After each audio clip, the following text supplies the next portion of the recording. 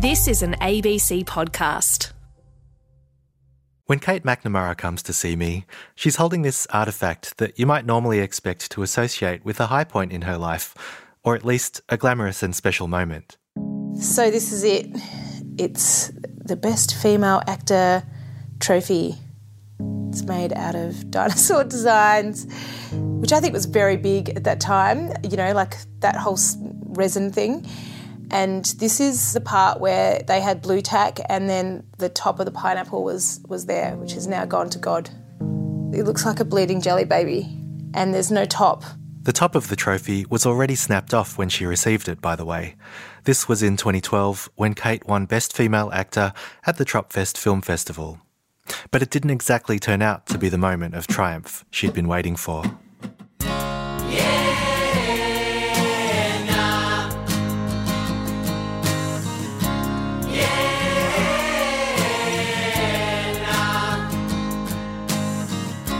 I'm Elizabeth Coolass. Welcome to Days Like These. I've always imagined that acting is the kind of job that can really undo a person. Every time you show up for an audition, you have to bring all of yourself to the task of being someone else, and you have to convince yourself that you really want the role. And then after all of that, you also have to be okay with not getting it, and you have to try not to take that personally. And then what drives this whole thing is the idea of making it. But no one can really seem to tell you exactly what making it really is. What do you think, John? It sounds like torture to me. It seems pretty exhausting to me, Elizabeth. John Chia, you are our guest reporter today, and we're going to hear about Kate's success story, right? Well, that's one way to put it. I guess it's a story about how close success and failure can be and what it feels like when people think you're doing really well, but what's actually happening for you feels totally different. All right, so where does this one begin? I guess we'll start with this short film that Kate acted in back in 2012. It's called Kitchen Sink Drama. The character's name is Stacey. She is having a child. She's, 8 months pregnant to her partner, Aaron. And the scene is set, she's at home cleaning up the kitchen, and he's just coming home from work. So they're not married and they're about to have a child. He was actually proposing to her and he thought that a good way to do that would be to start by breaking up with her and go from there. Which is, yeah. Filmmaker Nick Clifford made Kitchen Sink Drama specifically to enter into Tropfest. Every year, Tropfest would receive about 700 entries. The best 16 would get shown to thousands and thousands of people as part of the world's biggest short film festival, sprawling across the Domain in Sydney and streamed around the globe. The black carpet filthy with big-name celebrities, the kind of festival that could make you a star. I had been to it like every year. I loved it. You take a picnic rug, 1,000 bottles of wine. It was super fun. So after being an audience member for so many years, Kate couldn't believe it when she heard that Kitchen Sink Drama had made the final 16. It was the 20th anniversary, so it was a big night, and the judges were incredible. There was Cate Blanchett, Nicole Kidman, Jeffrey Rush, Toni Collette, Asher Keaty. It was just ridiculous. It was an amazing time to be a part of it, especially if I was actually going to be successful. So Kate invites a buddy to join her and they book tickets to go to Sydney. I had seen so much footage and I had known so many people that had been to Tropfest, and I was super excited about getting in there, the free drinks, all the industry people. I knew lots of people that were going and I was like, this is fun. I'm in it. So that was super exciting to be kind of living that life of someone who is a professional actor, who has work to be proud of. I knew that I really wanted to meet Cate Blanchett, Nicole Kidman. I was like, I'm just excited to have something in this and to maybe be able to speak to these people. On the way to the airport from Melbourne to Sydney, my friend Jason Gann called me from LA, and that was weird to me because I hadn't spoken to him in a little while. He said, why didn't you tell me that you're in Tropfest? And I was like, I don't know, I just didn't think it was relevant to you, at this time. And he said, well, yeah, I'm the secret judge. And, you know, he was judging the short films, not Best Actress and Best Actor. He said, I've seen them all and you were really good and I think you're going to win Best Actress, which filled me with complete and utter dread. Sitting there on the Sky Bus, this little piece of news probably should have felt like a breakthrough for Kate, something huge and joyful. But as she hangs up the phone and the bus traces the ribbons of highway leading to Melbourne Airport, she feels a cascade of thoughts and emotions setting in. Things are happening in her life that make this moment a little hard to digest. I wasn't in the right frame of mind to be having that kind of an experience. I felt like then I had to show up a bit more, and I guess I wasn't feeling very present in my life at that period of time. I was kind of going to experience something that might kind of lift me, but winning something is a whole different kettle of fish. At a time where I was really happy to kind of sink into the background in some ways because I was a bit of a wreck. A lot of this had to do with her partner Cam. They'd been together for a long time, but recently things had become complicated. I was very happy with him. We loved each other a lot. But, you know, there was things that we needed to deal with, and probably not together but separately. And we had just gone on a break. But I was pretty devastated. I was pretty shattered, to be honest. He had left, he had moved out, and it was kind of 2 weeks into that period. So I was pretty raw and like quite emotional. It was tough, really tough. On the morning of Tropfest, Kate wakes up in her hotel room in Sydney. The weather was gorgeous. It was sun shining, spectacular blue skies. It was a beautiful Sydney day. She tries to start getting ready for the big night. The anxiety was definitely starting to rise, for sure, from something that I thought was just going to be an enjoyable thing that I was going to be a part of and that was going to be great. The fact that I now had this kind of information that maybe I was going to win Best Actress had like shot my anxiety through the roof, for sure. I had my entire outfit put together by a stylist friend. I was jewellery, everything, because I wanted to look amazing doing this black carpet. I ended up just watching Anne of Green Gables for 3 hours beforehand, trying to like de-stress, desensitise, and then we headed in.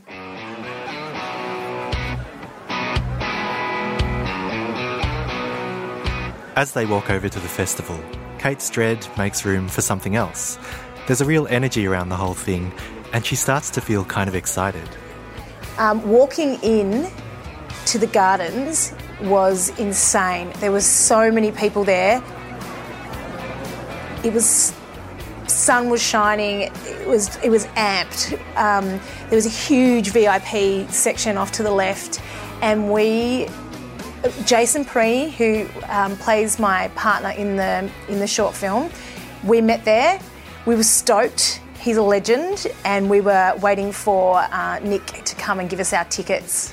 We were of the opinion that we were getting these VIP tickets, and when Nick arrived and gave us the tickets, they were actually friend and family tickets, which were a small cordoned off piece of grass off to the right of the red carpet, just in a great position where you can actually see everyone walking in, but you effectively aren't in the VIP section. I'm not really sure why you need tickets to a piece of grass, but it was what it was. She calls her agent like 10 times trying to get tickets to the VIP area, but she just can't get through. That part was awkward, watching people kind of enter into the VIP section. It started to kind of dawn on me that that was not me and that I had to try and do something about it. It's kind of humiliating. You think you've made it to the next level, only to find the door just won't open. A career in acting had prepared her for failure, but she hadn't expected success to look quite like this. What happened was I just kind of went, well, obviously if you don't have VIP tickets, it's not like you're going to win something. This is just what it is. And so the shows began. Kate and her friend go to get a drink, but the bar only takes cash, and between them, they've only got enough for a single glass of sparkling wine. So they sit back on the grass and settle in to watch the other films.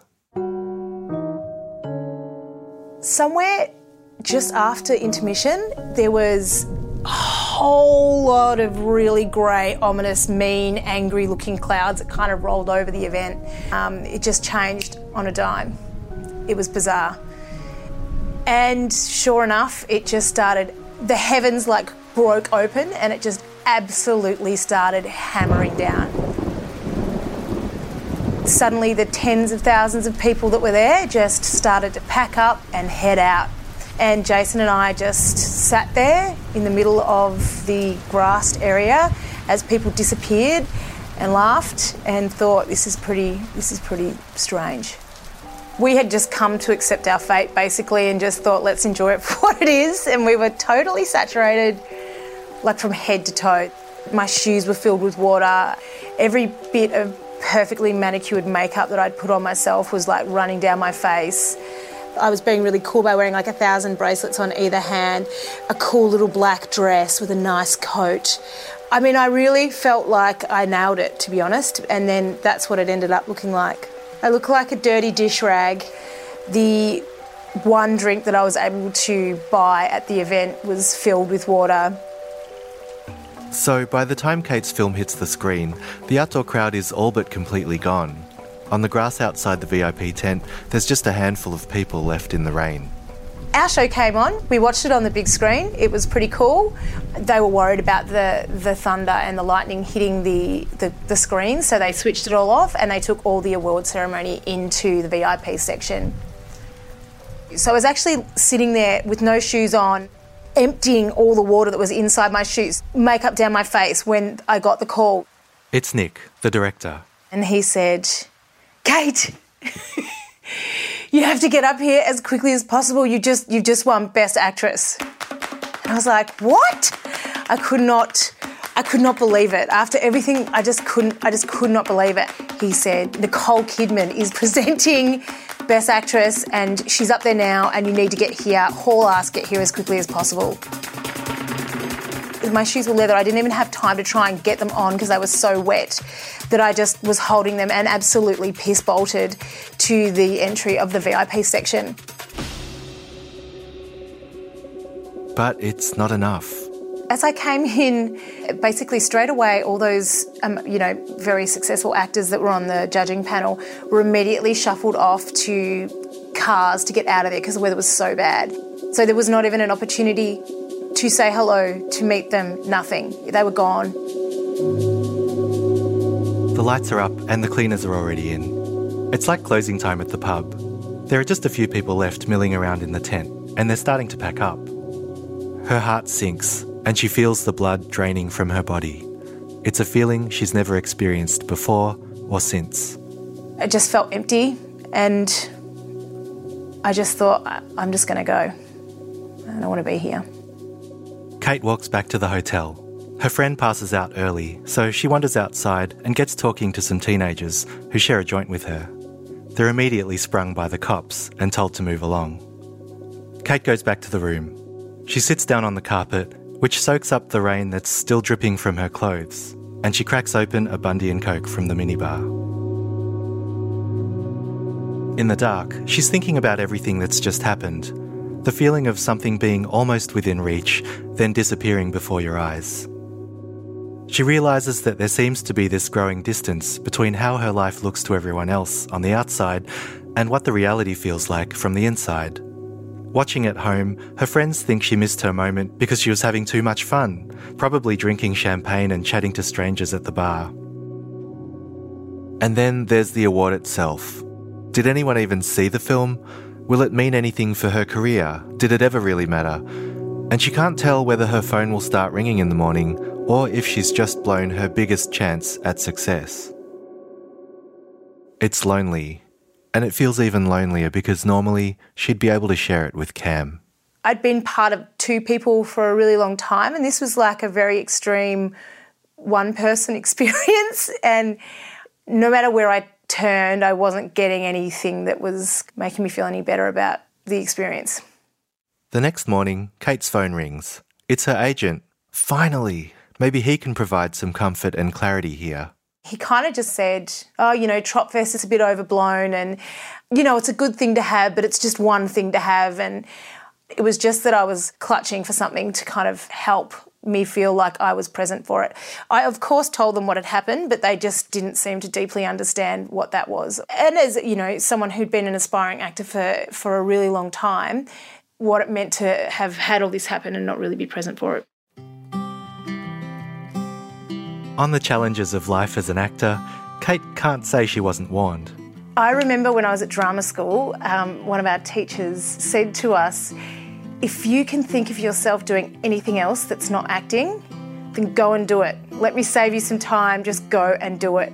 Because this is a long, hard road and it's going to be difficult and it might not end up the way you think it's going to end up, and it can be really shattering. So if you can do something else, do yourself a favour and go and do it. That advice was suddenly ringing true on a level she couldn't have anticipated. From the outside, it's easy to see that it's a big game of talent, luck, connections, and one-off opportunities. And yet, from the inside, you just can't have the same perspective, and that's got to eat away at you a little bit. My very favourite part of it, and the only reason I ever got into it, was because I really genuinely love character acting. I love people's stories. If you're not strong enough, it can change your perception of yourself. And if you're in it for what I was in it for, which is to tell other people's story, and then it becomes about weighing you down a little bit with self-doubt, then it becomes a bit of a burden, even though you love it.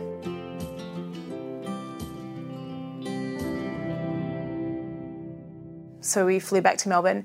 I caught the Melbourne bus home, to St Kilda, and I was just thinking about Cam and our relationship and how much I missed him, and I was desperately searching for steady ground. To have him here and validate that whole story and the craziness of it. And as I was pulling my luggage, walking home, I got a call from Cam. I think he felt like everybody else did, that there was a whole different narrative happening in my life at that point. I think he probably thought, she's done really well, she's in a different stage of her life, I've got my own shit to do. And that's what he said, I think it's over. Our relationship's over. So basically I just did that thing where I drank in the backyard for a couple of weeks and kind of drowned my sorrows.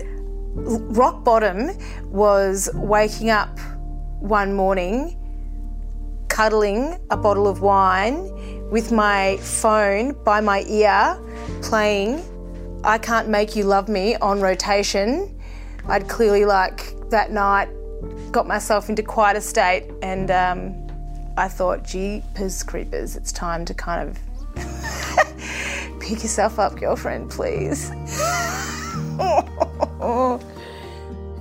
At this point, she's feeling desperate enough to try just about anything. She has her stars read, goes to an energy healer to find out about her past lives.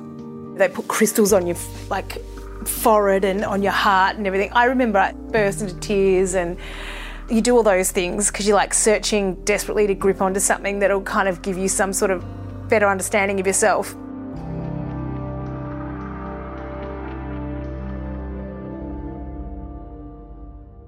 But Kate's life still feels like a big, tangled up mess. She's looking for an even bigger circuit breaker, and despite all the disappointment, the Tropfest win did have one very tangible benefit. I had the prize money, so I just decided, you know what, I need to take myself out of this whole situation. I need to go somewhere else and sort this shit out. So I booked to go to the wellness clinic in Bali like a crazy person.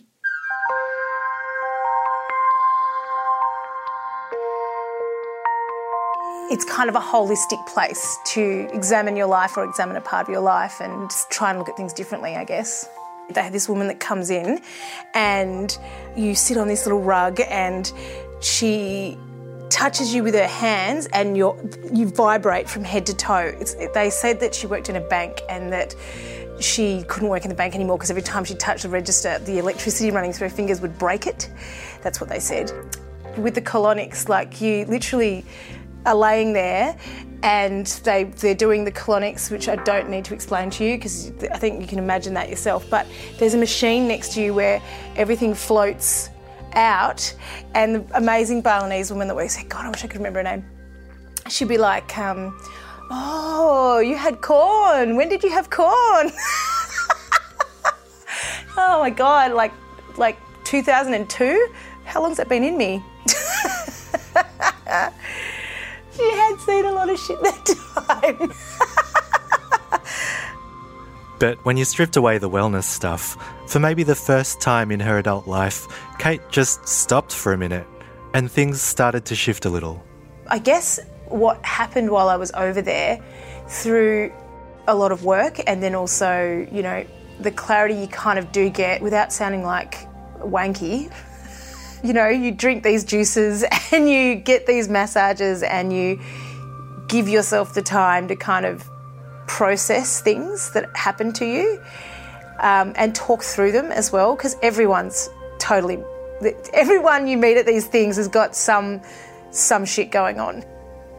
By the end of it, I had a lot more focus and direction and was able to sit with myself, because part of the biggest issue was after all this happened, the anxiety, I just couldn't even be with myself.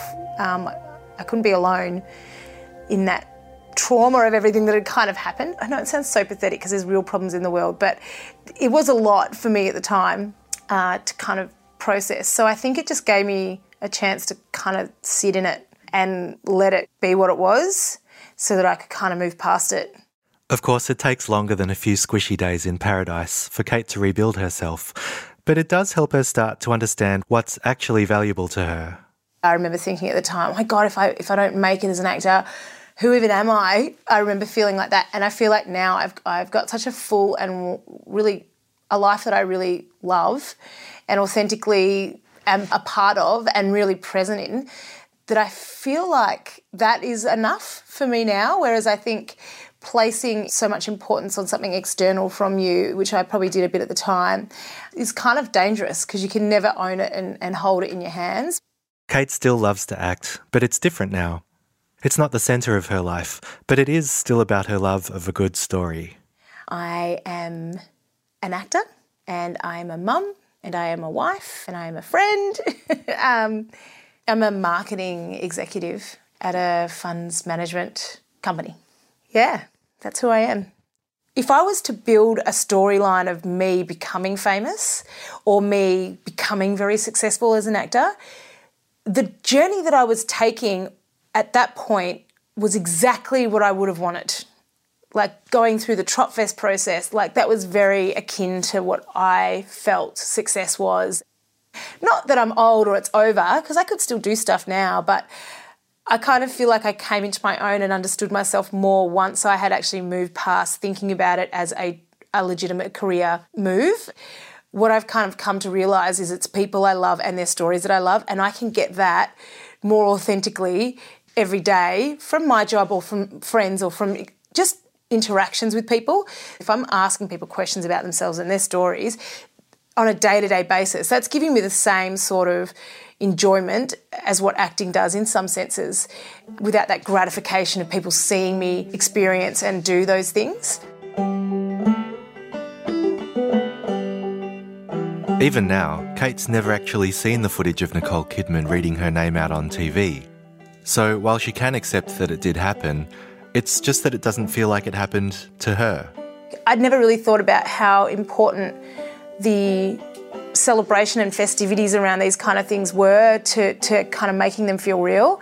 And even though it had happened to me, and that's definitely true, I won the award and all that sort of thing, the fact that I wasn't part of the entire journey of it and that celebration and festivity just made me feel completely absent in it. A couple of years later, there was this footy coach who Kate had been keen on for a while. His team had just won the grand final when, one night, out of the blue, Kate receives this phone call. I think he was actually drunk and someone called and I went and picked him up and dropped him home. And this guy's name? It's Cam. The footy coach is Cam. So that was kind of the first connection after, a little while. But I had come to a point just before we got back together, I was like, well, that's just, I've got to let that go. We had been talking, and I guess I could sense from him that he was maybe in a place now where he could consider something, sharing his life with someone again. It gave me a lot of confidence knowing that we both had gone back into it with our eyes open, really understanding where we'd been. These days, Kate and Cam are married and they have a young daughter. Maybe if I had have been more successful after that time, maybe I would have gone overseas, or I would have probably followed wherever the work was, and that could have been anywhere, and that definitely could have meant that I wouldn't have been close to him or in a place where our relationship would have got another opportunity to work. If you were wondering where Kate's trophy ended up, I'm glad you asked. This has been sitting in the bottom drawer of my... I've been carrying it from 9-to-5 job to 9-to-5 job for years. Every now and then, if I really need a G-up or to feel good about myself, I'll just bring it out, so hopefully someone asks me about it. Well, hopefully they don't just ask you, what's Tropfest? That's so true. Who are you and what is Tropfest?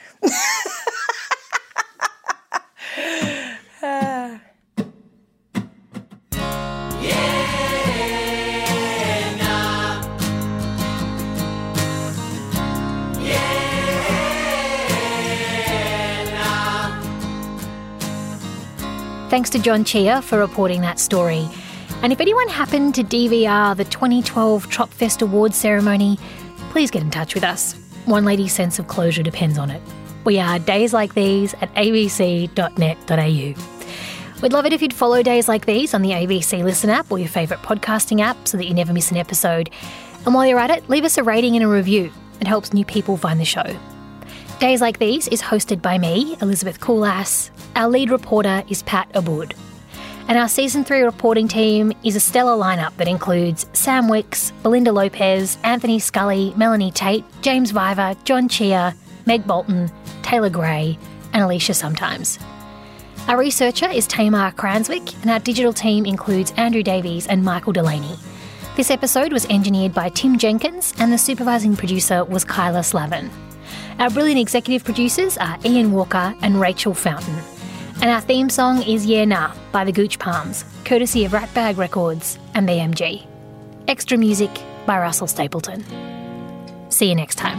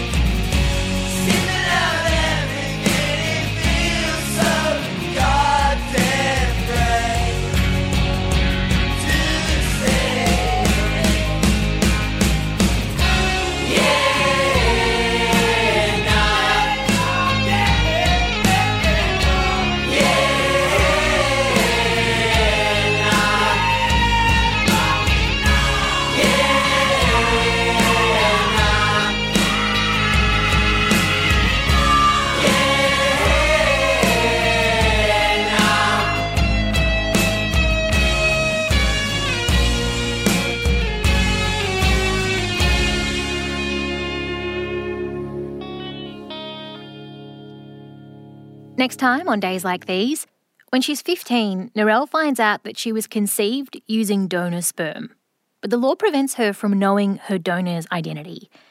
That doesn't stop her going on an epic search to find him that will take her to the other side of the world, deep into state archives, and right into the Premier's office. That's when the penny dropped. I realised, hello, one of my donor children is making contact. So, yeah. All this history comes back on me and then, wow, amazing. That's next time on Days Like These. And in the meantime, why not try another great ABC podcast, like this one? Testing. 1, 2, 3. Hello, I'm Andy Matthews. And I'm Alistair Tremblay-Birchall. And we believe science is the most powerful and noble of human endeavours, a valiant attempt to make sense of a sometimes inscrutable universe. It's a complicated and thankless task for scientists that can only be made worse by being put in a room with 4 comedians and having their field of study routinely mocked and misunderstood for half an hour. Which is why it brings us no joy to announce that that's exactly what we've done with the Pop Test.